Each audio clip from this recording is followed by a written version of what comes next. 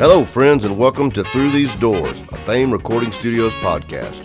I'm your host, Rodney Hall with Fame Recording Studios, where it all started in Muscle Shoals. And together we'll be digging deep into the history of Fame Recording Studios and the Muscle Shoals sound, with the musicians, engineers, producers, and music insiders that have turned this small town into a music landmark known around the world.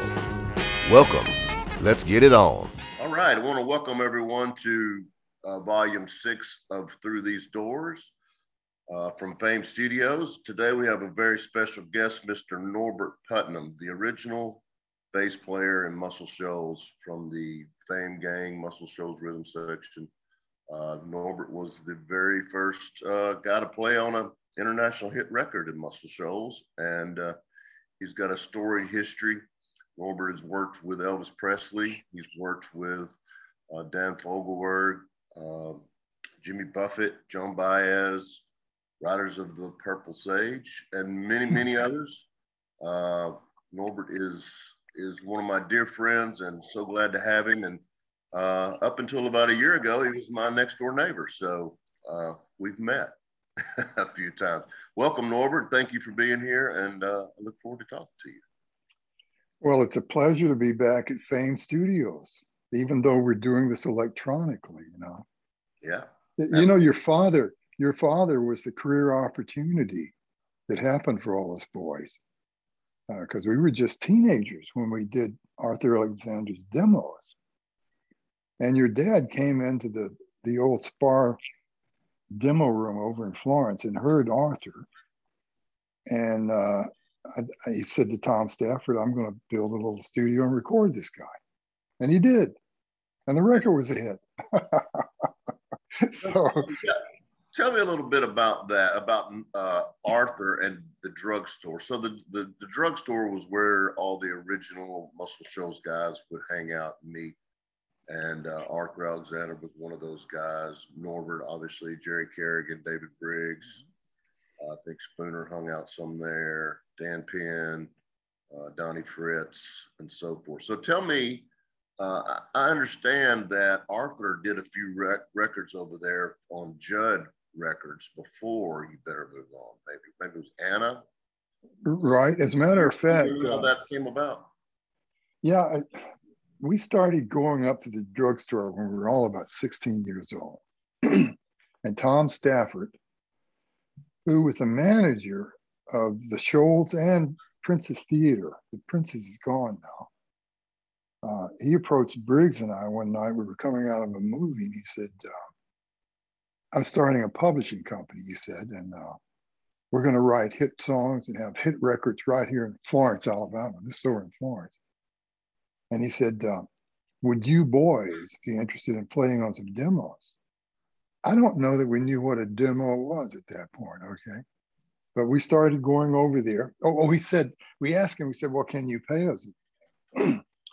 And he said, no, but I'll get you into all the movies for free. And we said, he didn't finish the sentence. We said, we'll do it. Okay. And so after school, we'd gather over there about 4:00. And Tom would sign anybody that can make a rhyme. For the most part, the songs were awful.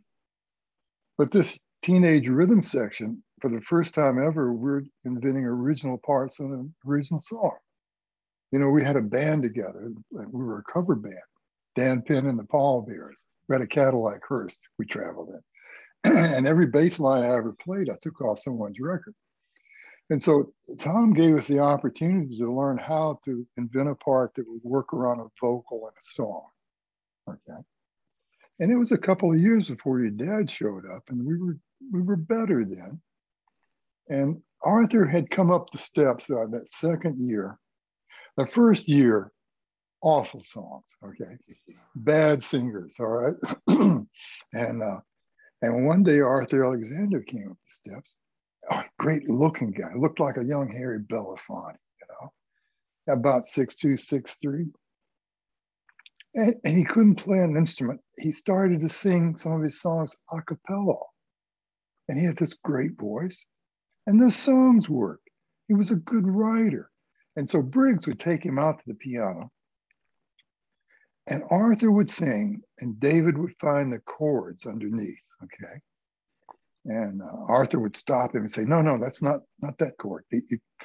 That's the one, that's the one. It would take him about 20 minutes to get a chord progression.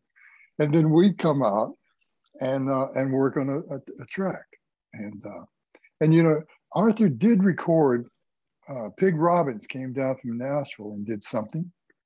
And there was another bass player here who was more advanced than I was. His name was Ray Barger, okay? And if Ray doesn't leave town, I would say he would have had the shot and it wouldn't have been me. I would be in the insurance business, okay? So that's how it all began, you know. And your dad showed up. Your dad was the entrepreneur we needed. You know, Tom Stafford was never going to build a real studio. And so your dad came in, and sure enough, the first one we recorded, it wasn't all that great. It's an old warehouse, you know, down there where we did You Better Move On. But that's how it all began. And of course, I didn't know this for years, but You Better Move On made it across the pond to England. And George Harrison and I were talking about this in the mid-'70s. And George said, he said, I remember when John Lennon brought that 45 record into one of our practice sessions. And he said, this is the greatest singer I've ever heard. He said, Norbert, he sang along with Arthur for 2 weeks trying to get the accent down. and of course, they were big fans. And later on, when they came to America, they had us open for them in Washington, their first concert. And we didn't meet the band that night because we had to get on a midnight flight to get back to work the next day for your father. He was a slave driver, okay? but George said, you know, he said, John Lennon was hoping you'd be at the British Embassy at 11 o'clock. He would have kissed your boots, he said. So that was the start we got off to. So yeah, tell me about that, opening for the Beatles in DC, right? Yeah, they came in.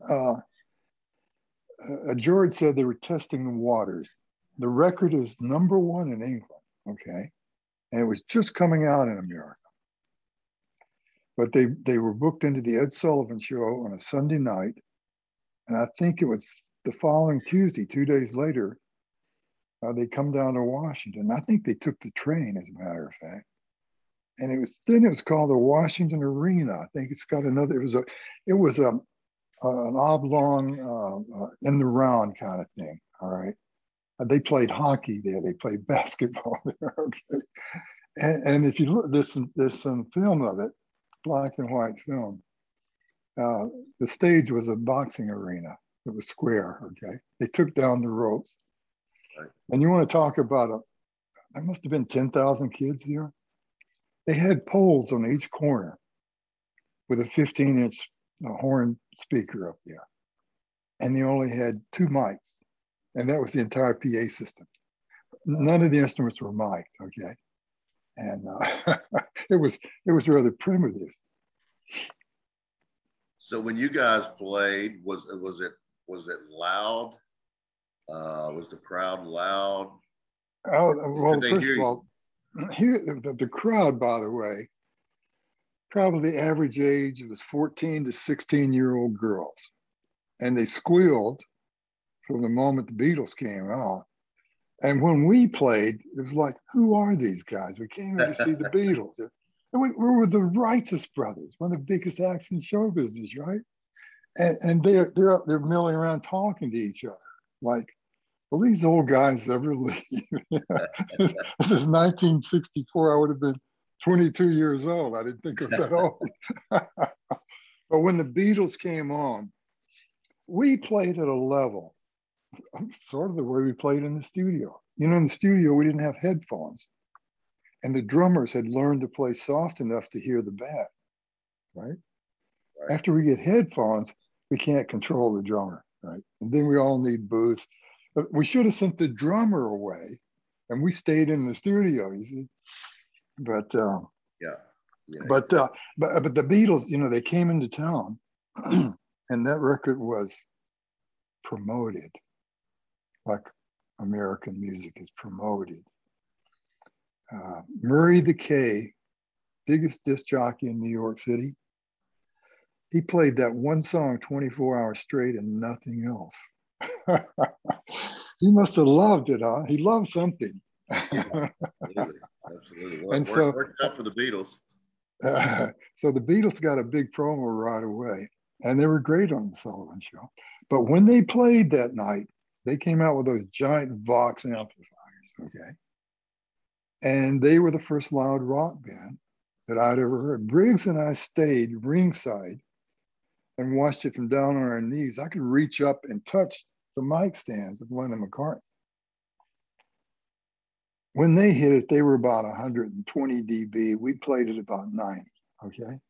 Right. And I looked at Briggs and he looked at it. And Ringo's sticks were an inch in diameter. And every time he hit the snare, it came off his seat. He hit it so hard. And it was kind of a balance. It was great. It was really great. And but it wasn't long. You know, they only played like 32 minutes. Right. And they threw jelly beans at the Beatles. The promo guy, he sold Coca-Cola and jelly beans. So they had a sugar rush like you've never seen. So that's how we got started. Hold on one second. I got to flip a switch. I just noticed my battery's not charged. Okay.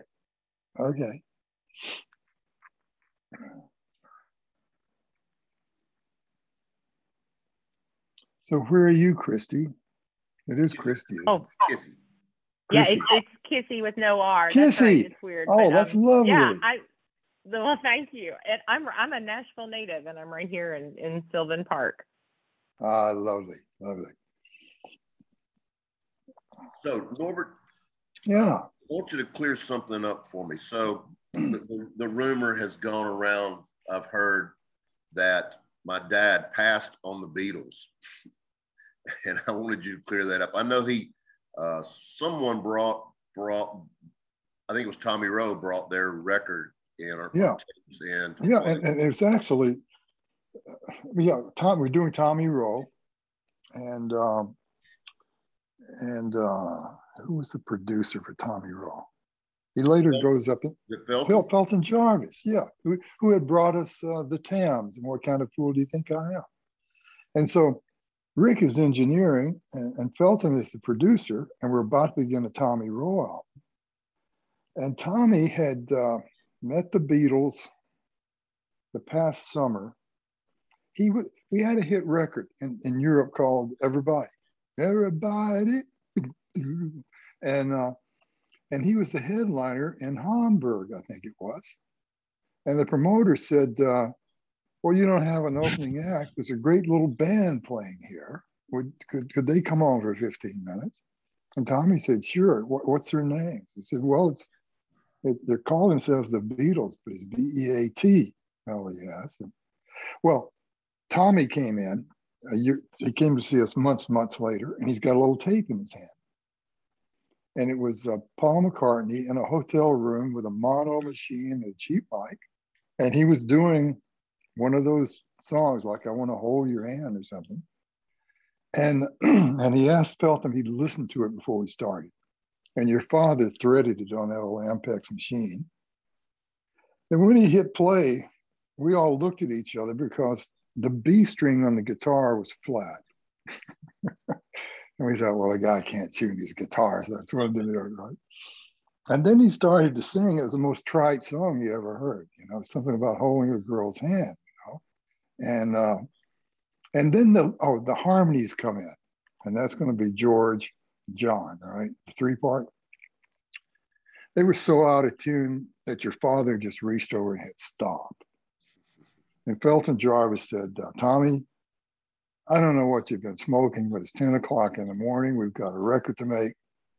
I don't think so. That's what he said. So he officially, but everyone agreed with it. We agreed with him, okay? It was the worst demo you ever heard of the most trite song you ever heard, okay? All right.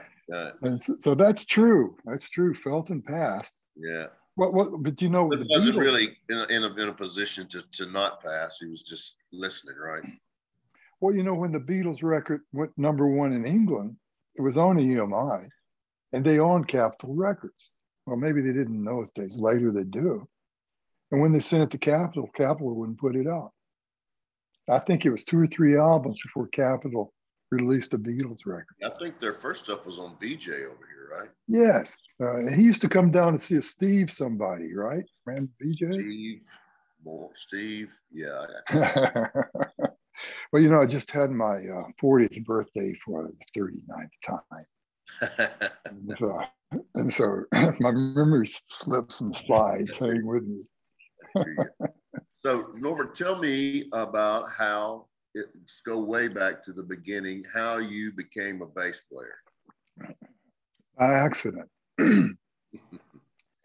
Well, maybe not so accidental. My father grew up in a little town just north of the Alabama-Tennessee border, up near Loretta, Tennessee, okay? And he was telling me about my grandfather. He said, we had 8 kids in our family, and I was the youngest, and the youngest always had to play the bass. he said, your grandfather, we had 40 acres of land, and no matter what he planted, it wouldn't come up, okay?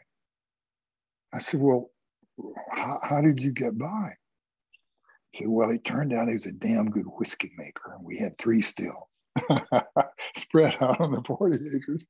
And I think he had a deal with the local sheriff or something.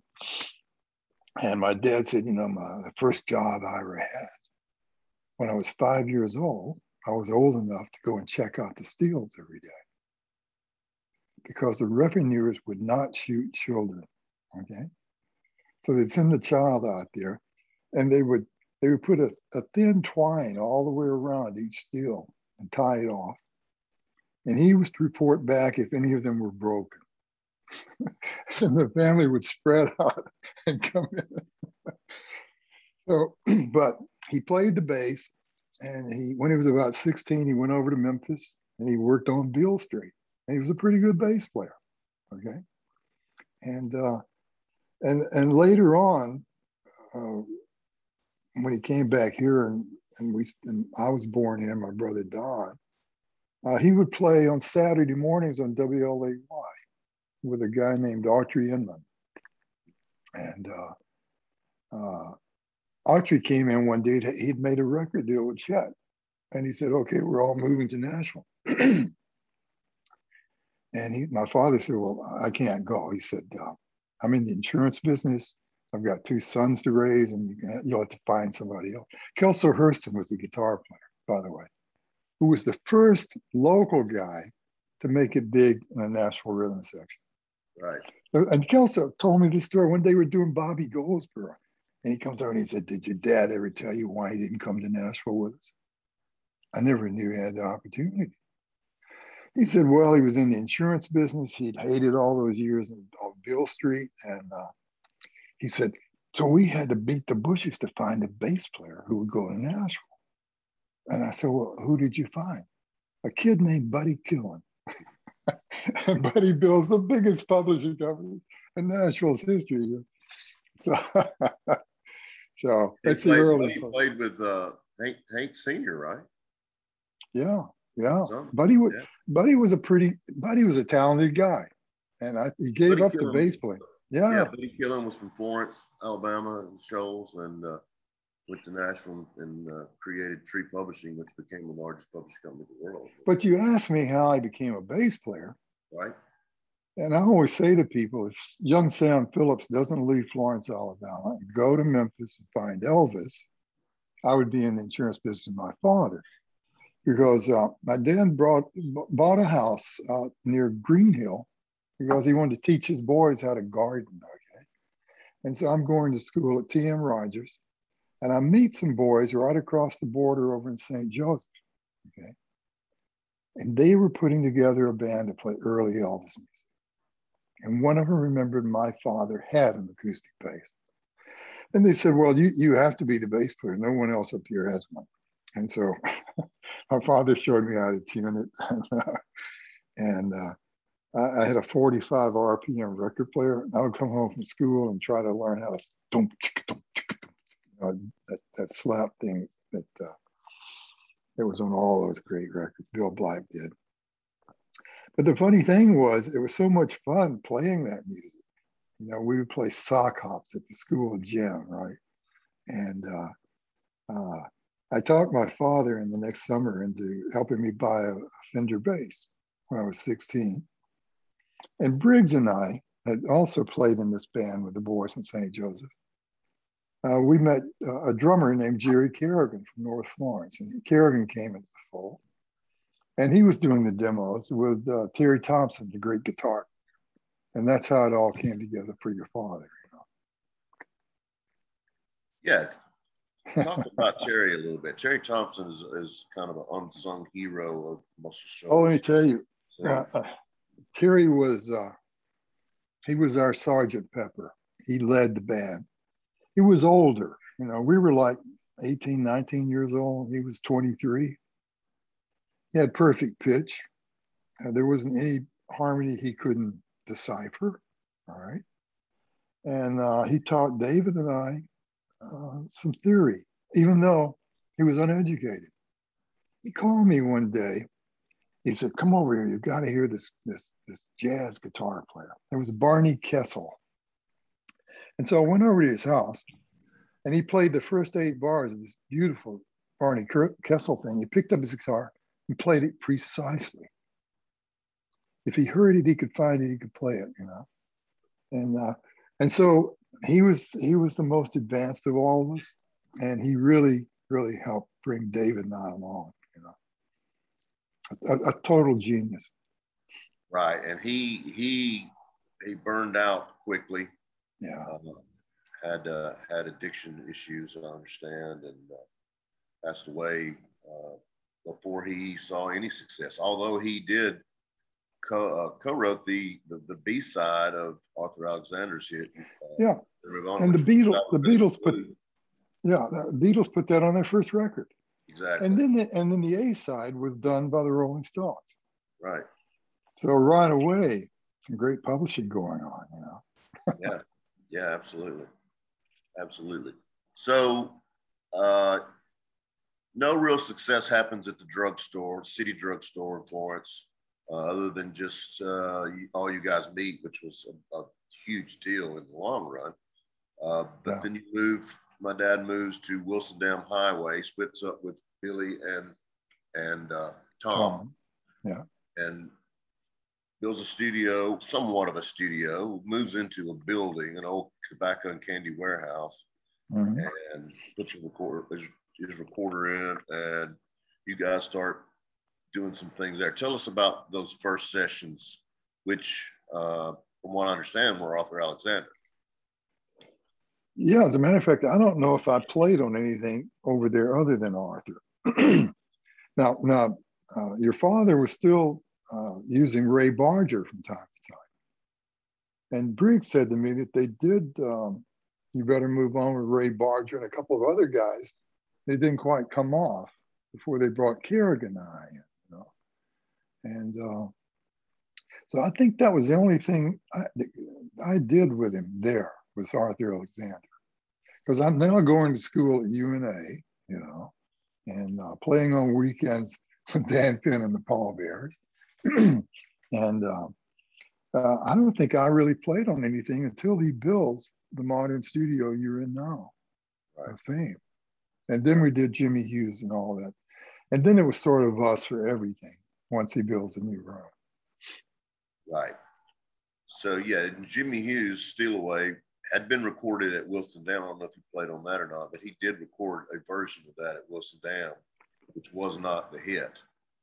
I don't think I played on that. I think I played it on the one. I know I played on the hit version.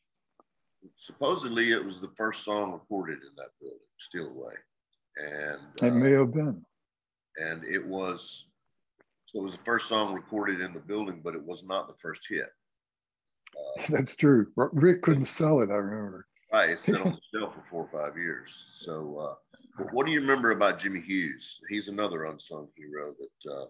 Without he was a really good singer. And didn't he write a few good songs too? He wrote "Steal Away." He did. Oh, did he? Okay, well, that was a great song. Yeah, and a nice guy. And but the only thing I remember after that was the Tams. What kind of fool do you think I am? I think. Right. Yep. And I guess that was our second hit, wasn't it? Yep. It was probably the first. Probably the first actual. In that studio, yeah. Right. But you know, it sort of put us on the map because Arthur was a one-hit wonder until we get What Kind of Fool. Yep. And boy, that was a huge. They still play that record over in South Carolina, North Carolina. They call it beach music. Right. It was recorded on the rocky beach of the Tennessee River. Yeah, you guys also recorded a song on them called "Laugh It Off," which was a pretty big hit. Yeah. And then then Tommy Rowe came, and who else was there? Well, you know, it was a seminal moment when Bill Lowry makes a deal with Rick to come up here, and he brings the Towns and they get a hit. But we did people like Billy Joe Royal, and he had a whole stable of acts. Ray and Stevens. Joe South came up and played guitar with us, worked weekends with us in our band. I think Jerry Reed was over there too. I think you could ask your mother about this, but I would say that without Lowry showing up, the whole thing could have folded. Absolutely. To be honest with you, know. Absolutely, he's another unsung hero. Jerry Wexler gets all the praise, but without Bill Lowry, may never gotten to Jerry Wexler. You know, it was 4 or 5 years before we leave to go to Nashville. And so we had enough business to keep it happening. And I think every musician who came after us owe us a debt of gratitude for being the trailblazers and keeping it going until someone like Aretha shows up. Absolutely. Absolutely. You guys were definitely the pioneers of the Muscle Shoals music industry. And you were there for till 65, right? About 65. And you know, I want to thank you for hiring me for that I'll Never Go Blind record. What's her name? Grace Potter. Grace Potter, yeah. So Norbert played on our very first hit record, and he played on our very last hit record. And do you know, I had not been in that studio since 1965 when I go in and play that part. Right. That's pretty funny. It's a long time in between sessions, you know. It is. I'm still out of work. So tell me about the move to Nashville. You guys decided that there wasn't enough work in Muscle Shoals. I mean, Fame was at that point. Fame was the only game in town. And you know, we were sort of scab artists too. The union scale was $45 a session, and a lot of times, most of the times, we would play 8 or 9 hours and sign $45 for 3 hours. Okay, and I think it was Ray Stevens who came down and was arranging a Tommy Rowe record. And he said, man, he says, I love the way you guys play modern music. He said, we don't have a rhythm section like that in Nashville. The A team was now in their mid 30s to 40s, okay? And they were looking to bring along a young rhythm section because young artists want to record with young people, okay? You know, and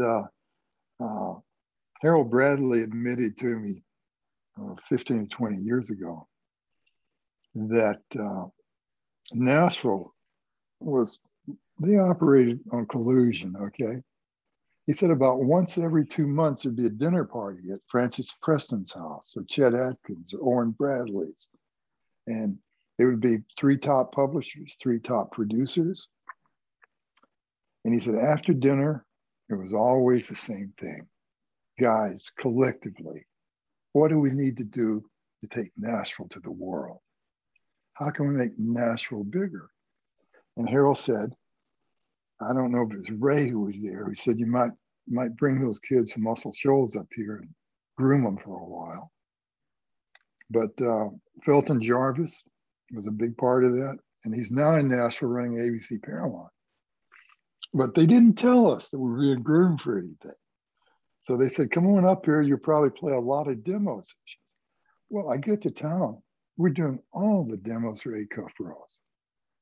We were doing all the demos of screen jazz, all of them for Combine, which was Fred Foster's thing, right?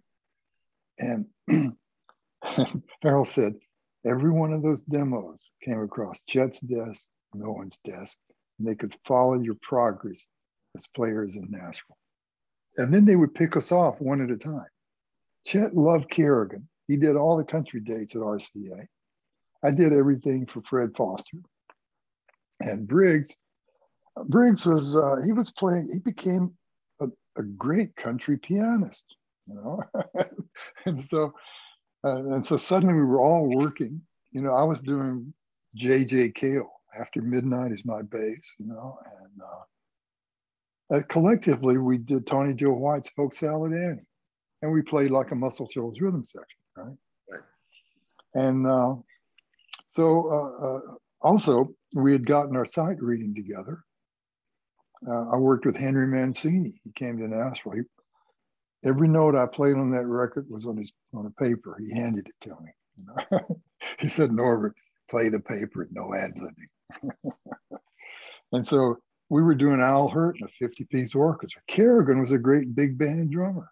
And so it was pretty exciting to go from all of those different genres of music. And you became the A-team. Right? Well, we were the young A-team, okay? Right. And as a matter of fact, within 5 years, we were working as much as the top guys.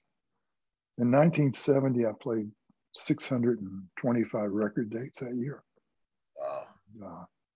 That's and then you could earn $100,000 just going down to the studios. So that was pretty good. Yeah, that would be good now. oh yeah. And that money today would be over $1 million. Yeah. I thought I was rich in 1970, and I went down and bought a new Porsche off the showroom floor. You know what it cost? What? $7,200. A Porsche 911. Big money. Inflation. Big money. Yes. It was big money in that day. It was. So tell me, so you worked on over 80 records with Elvis Presley. Tell me how those sessions came about. Through Felton, okay. Right. Yeah, because he went down to Memphis, and Chips Moman just took over the whole show and made great music with him. Okay, Chips had great songs for him, but there was some bad feelings about it, and over the way, he just sort of pushed Felton aside and all of Elvis's people. And when they got ready to do another record, supposedly Elvis said to Felton, "Find me another rhythm section that plays like Chips's guys." Oh, by the way, Tommy Cogbill was the bass player for Chips, and he was the bass player on Aretha, wasn't he? He and Chips come down because Rick didn't have a guitar player and a bass player. And his playing on Aretha stuff in Muscle Shoals. My favorite bass player in all of the South is Tommy Cogbill. Okay. And so anyway, Felton calls. Felton said, well, let's get the Muscle Shoals kids. They would be the closest to a rhythm session like that. So Briggs, Kerrigan, and I come in. And James Burton comes from the live show, who was great on all of his early Ricky Nelson records, And Charlie McCoy was there, who could play everything in the room. He could play a trumpet, a saxophone, an organ, vibes, great harp player, great bass player. And that was the rhythm section. And so we go into RCA Studios. It was June of 1970. And Felton, in Nashville, all the studios were organized. You could only book a room from 10 to 1, 2 to 5, 6 to 9, 10 to 1 a.m. And the musicians demanded this. You couldn't book a morning session from 11 to 2 because he couldn't make a 2 o'clock session at another studio. Yeah. And so I was still playing a lot. This would be the last year I would play.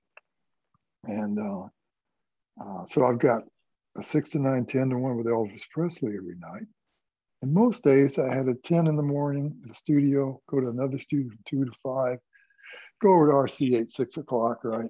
And Elvis would always come at 8 o'clock because he was nocturnal. He got up at 5, had his breakfast at 6. and when he came in that first time, I looked at this guy. I thought he was the most beautiful man I'd ever seen. His face, his complexion, and he was in perfect physical condition. Okay, there was an ounce of fat on that body. Okay, and since he had met all of us, he said, let's all gather around. I want to tell you what I've been doing, right?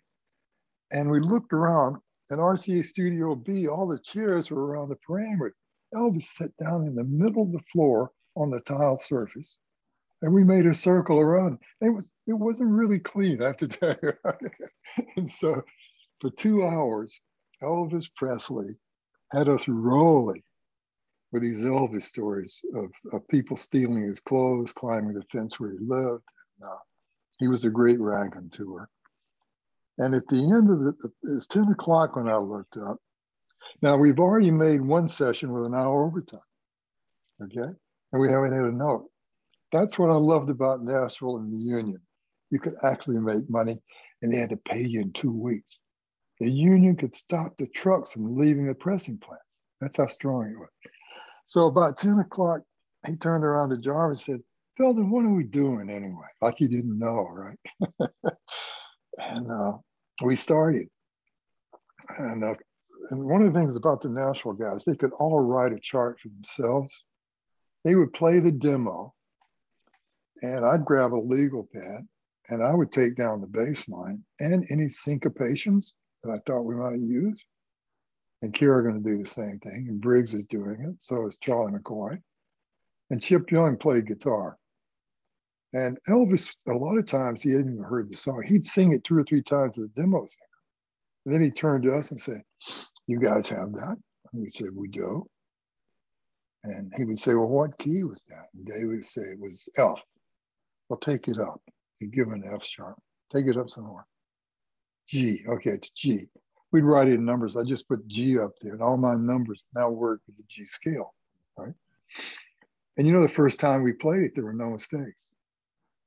And Elvis would go, how do you do that?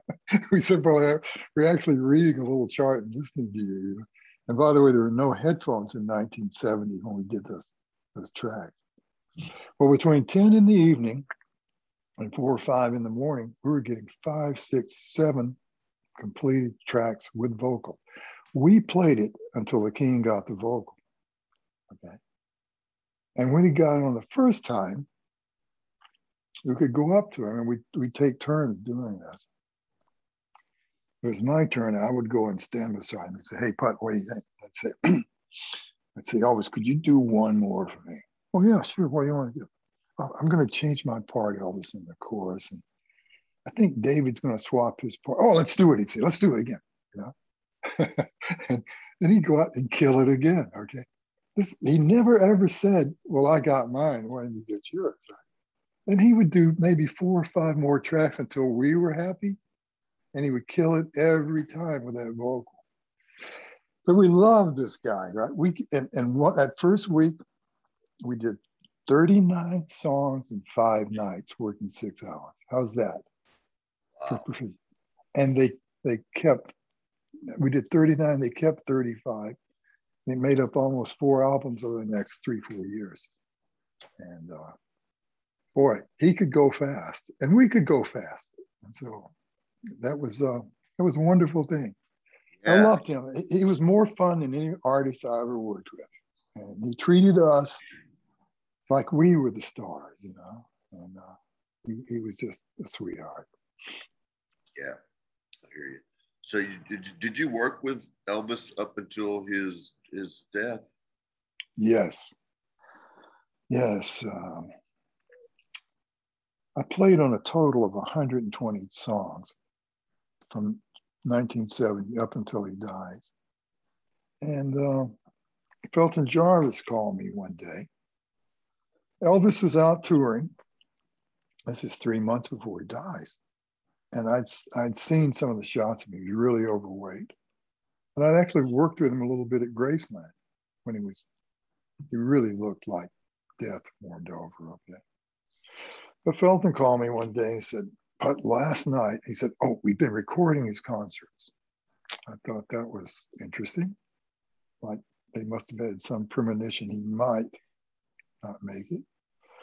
He said, "Last night in Saginaw, Michigan or someplace, Elvis decided to sing that old Everly Brothers song, not Everly Brothers, Righteous Brothers, Unchained Melody, right? He went over the piano and sat down and sang Unchained Melody. And he said, it's the best vocal he's done in years. Can you come over tomorrow and put a bass part on?" The band stood there while Elvis played the piano and did this great vocal. And Bobby Ogden came and reproduced the piano part because Elvis had a couple bad notes. And I put a bass part on and I flew to Hawaii 2 months later with my kids for a little summer vacation. And while I was there, one day we were over in Princeville in Honolulu. My wife asked me to go down to the little general store in Honolulu and pick up some food. And when I got in the car and turned on the radio, they were playing Elvis. And then they played another Elvis. And when I got to Honolulu, I thought, I'm going to call that junk because American stations did not play Elvis really after 1970. He only had one hit, Burning Love, okay? And so I go in, I'm in a little general store, one cashier. I'm standing behind a kid who's camping out up in the hills. The college kids get a lean-to and go up there. Weather's so good. And the college kid leans over to the cashier and said, "Hey, do you hear about old Presley?" And the cashier said, "No, what?" "He checked out." I grabbed a wad of money, threw it at the guy, and ran to the car and turned on the radio.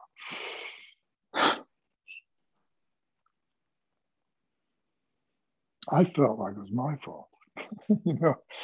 I thought, why didn't someone order him to dry up? He could have, but he was pretty far gone at that point. And I just sat there and bawled like a baby in my car. And I came back and called Briggs, and he said, yeah, it happened like in the middle of the night, 3, 4 a.m.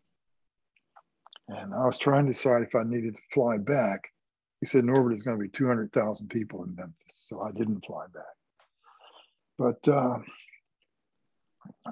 he was one of the 2 greatest artists I ever played with was Elvis Presley and Ray Charles. And I said to Priscilla, I saw her years later, and she said, what did you really think of Elvis? I said, well, I tell people that up here we had Elvis Presley, and down here we had everyone else. Well, actually, I wanted to say Ray as well. Ray and Elvis had more soul than the rest of them put together. And he's still the biggest selling artist in the world. Did you know that? Yeah. His catalog. And every year they put out, those parts I played in 1970 probably existed on 30 or 40 albums of Elvis Presley. Yeah. Yeah, he had a big hit, in the last several years with Little Less Conversation, our buddy Mac Davis. One of those Swedish kids did a dance version of it, took the vocal out. Yeah. And, so he was great. Still having hits. Yeah. But, I got into producing records that same year I worked with Presley. And that was because, excuse me, I got into producing, and that was because of Chris Christopherson. I had introduced him to Joan Baez in the late 60s. And David and I, meanwhile, have decided it's 1970. We're going to get out of playing. 625 record dates was killing me. I was playing at least 3 every day. I'd leave home at 9 o'clock and come home at 10 in the evening or 2 a.m. And even though I'm only 28 years old, you play intently. Nashville players never made a mistake. On Monday morning, I would say, okay, we're going to make it all the way to Friday, but no bad notes. because those guys didn't play any bad notes. And anyway, I got a call from Joan Baez, and she said, "Thanks for introducing me to Chris. I'm coming down to do another record." David and I were building a studio in an old house. And I said, "Well, would you come and record at my studio? We were just completing it." She said, "Yes." and she said, "Chris is going to produce." Great. We loved Chris. You know, David and Kerrigan and I and Chip Young actually helped Chris do his first demos on a Saturday morning in 2 hours for nothing. We had no idea this guy was a Rhodes Scholar, okay? Because he had that Texas accent to belie the fact he was an A student in English. So when Baez says he's going to produce, I thought, well, we love him. We'd already, at this point, he's already made his first movie. He's had a bunch of hit records that we played on. And so they're coming to my studio, and Joni said, we're going to do 24 songs. And so I thought I would go real slow. I booked 15 sessions. In Nashville, we did 4 songs every 3 hours and took 2 breaks on the hour. And there was no pressure. These guys played it perfect for the second time, you know? And so I booked 15 sessions. And we're going to do 2 to 5, 6 to 9, 10 to 1 a.m. all week at the first Quad studio, okay? And I came in about 1:45, and I looked back past the coffee area. In the corner back there is Chris Christopherson. And he's stiff in the corner like this. And he's holding a bottle of Jack Daniels down here. And he's not moving. I went back to it. I said, "Now, Chris," I said, "I don't want you to worry about this producer thing." I said, "If you will go in that control room and sip your whiskey and say nothing, this band will make her a great record." And that was true, okay? And I'm not doing it. Oh, God. Oh, no, don't tell me that. If I have to cancel 15 guys, they'll kill me. This is a whole week's work. I said, no, you can do this. I'm telling you can do this. We'll help you do it. I'm not doing it. I've been talking to Joni, and we think you ought to do it. I said, "What?" "Yeah, you could do this." I said, "Where's Joni?" So I ran and I found Joni. I said, "Have you seen Chris?" "Norbert, Chris is drunk. Can you help me make this record?" I said, "Yeah." And she said, "You could plug your bass in the desk." I thought she might have chosen Briggs, but she couldn't have got the piano in there. And so I plugged my bass in, and we started, and we did 24 sides in 5 nights and had a lot of fun. The third night, Joni pulled out The Night They Drove Old Dixie Down by Robbie Robertson. I'd heard the song maybe once by the band. And she sort of had the arrangement. That's her playing that da-dee-dee-da-da-dee-dom, jick-dom. And she stood up in the front room. The second room, we had some doors, glass doors you could pull shut. The whole rhythm section's in there, and the drummer's over here in the kitchen with glass. So we followed her lead. We made that track without listening to the band, okay? And we hooked it in about 4 or 5 takes. And then Joni said, "Do you hear anything?" I said, "I'd love to hear an audience sing it. Like, you know, at a concert, the audiences will sing along softly, right?" And she said, "Well, where will we get a choir?" And out in the hall was a collection of Nashville's greatest songwriters and their girlfriends. We had them all come into the main room. They were all drunk at this point, about 10 o'clock. And they all sang, "The Night They Drove Old Dixie Down." And we were moving the drunks farther back, and anybody could sing their pitch, and we put it on 3 times. And then the next week, I had the Holiday Sisters come on again and put that sort of in front of it. But it's a heck of a choir sound, isn't it? Yeah. And the record sold 1 million copies. And Clive Davis calls me and says, "I want you to fly to New York. I want to talk to you." So I fly to New York, and he said, "I want you to produce all the folkies on CBS." I said, "I don't like folk music." He said, "You just produced," he said, Joan Baez never sells more than 100,000. You just sold 1,000,000 copies. You know something about folk music. I said, well, I'd rather do black music with horns. And he said, I just signed Gamble and Huff. Oh, you signed Gamble and Huff? And Tom Bell? You signed Tom Bell? I can't beat those guys. I said, so who you got? he said, I got this kid Fogelberg, and he's 19 years old. At this point, Clive was a little put out with me for not jumping, He just slid. I looked at it. He slid it across his desk and said, Fogelberg, what an interesting name. He said, take this home and listen to it. And I've got an Eric Anderson album I want you to finish for me. But the Eric Anderson album was called Blue River. Rolling Stone magazine picked it as one of the best albums of the year. And I produced Dan Fogelberg's Home Free album. That got me started, And that's when I announced to the Nashville community I wouldn't be taking any more bass sessions. Right. Absolutely. And after that, I got, a few years later, young Jimmy Buffett called me up. And he wanted to record with his road band. And his producer, Don Gant, who was one of my closest friends, and a great singer, Don Gant, great producer. When Jimmy went in and said, I think the studio guys sound a little too organized and soft. I want a rock band. Don Gant said, I will not work with road players. and so he called me and we sat down and I said, okay, I'll tell you what I'll do. I said, I'll come and see your band because they're going to play at Hermitage Landing in a few weeks. And if they can really play, we'll talk about it. I went out there and I loved the band.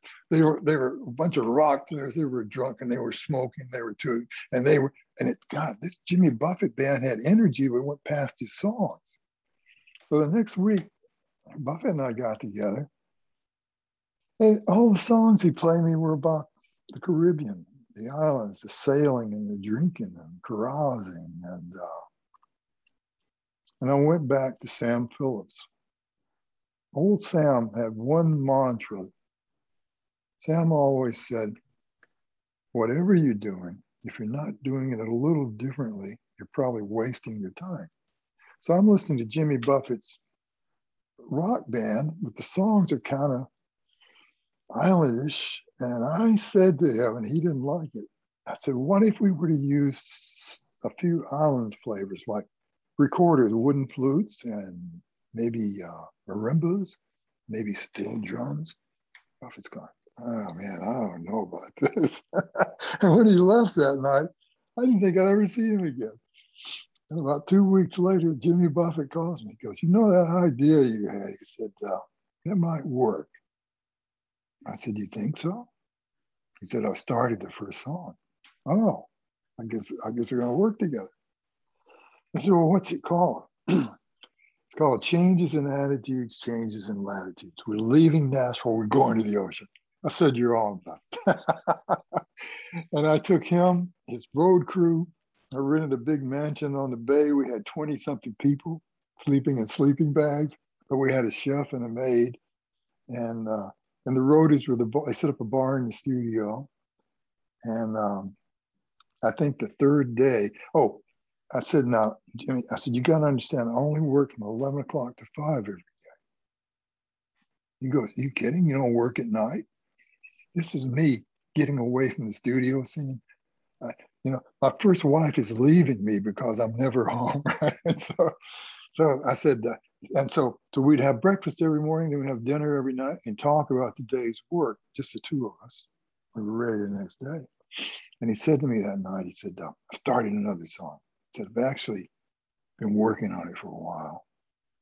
I'm going to try to finish it before the record's over. I said, well, what's it about? It's actually about, I got that place down in Key West. He said, one night I went down, I played in a bar just in my flip-flops and swimsuit and a t-shirt. And coming home, I stepped on a beer can, cut my foot. And the next morning, I got a terrible hangover. And I'm trying to make a margarita, and I put some shrimp on the barbie, and I'm out in the front porch swinging my guitar. It's just kind of like a a night and a day of my life that I'm sort of embarrassed about. I said, well, what are you going to call that? So I think I'm going to call it Margaritaville, which is sort of the way I feel that should be the name of Key West, because everybody's drunk down there. and I thought, I said, well, I hope you get it finished, you know. And about 2 days before we shut down, he came in one morning and played it. It was the best lyric he'd ever written. Just show that lyric to any young songwriter and have him just study it, okay? Jimmy covered all the bases. You know, a song is the shortest short story in the world, right? But all stories, I remember in 9th grade literature class, I missed this question. What is the most important element of every great story? Conflict. Yeah, conflict. You can't have war and peace without conflict, right? Well, Jimmy's singing about this, and sure, he's drunk and he's trying to get himself going, but there's no real conflict. It's just him and his drinking, hurting himself. He gets to the chorus. Some people claim there's a woman to blame. He goes, but I know it's my own damn fault, right? Oh, now we have the conflict. We have resolution. You got to give the guy a hug, right? So I thought, it's just a perfect song, and it's and Jimmy has funded my retirement many times over. And you know what? I funded his. Do what?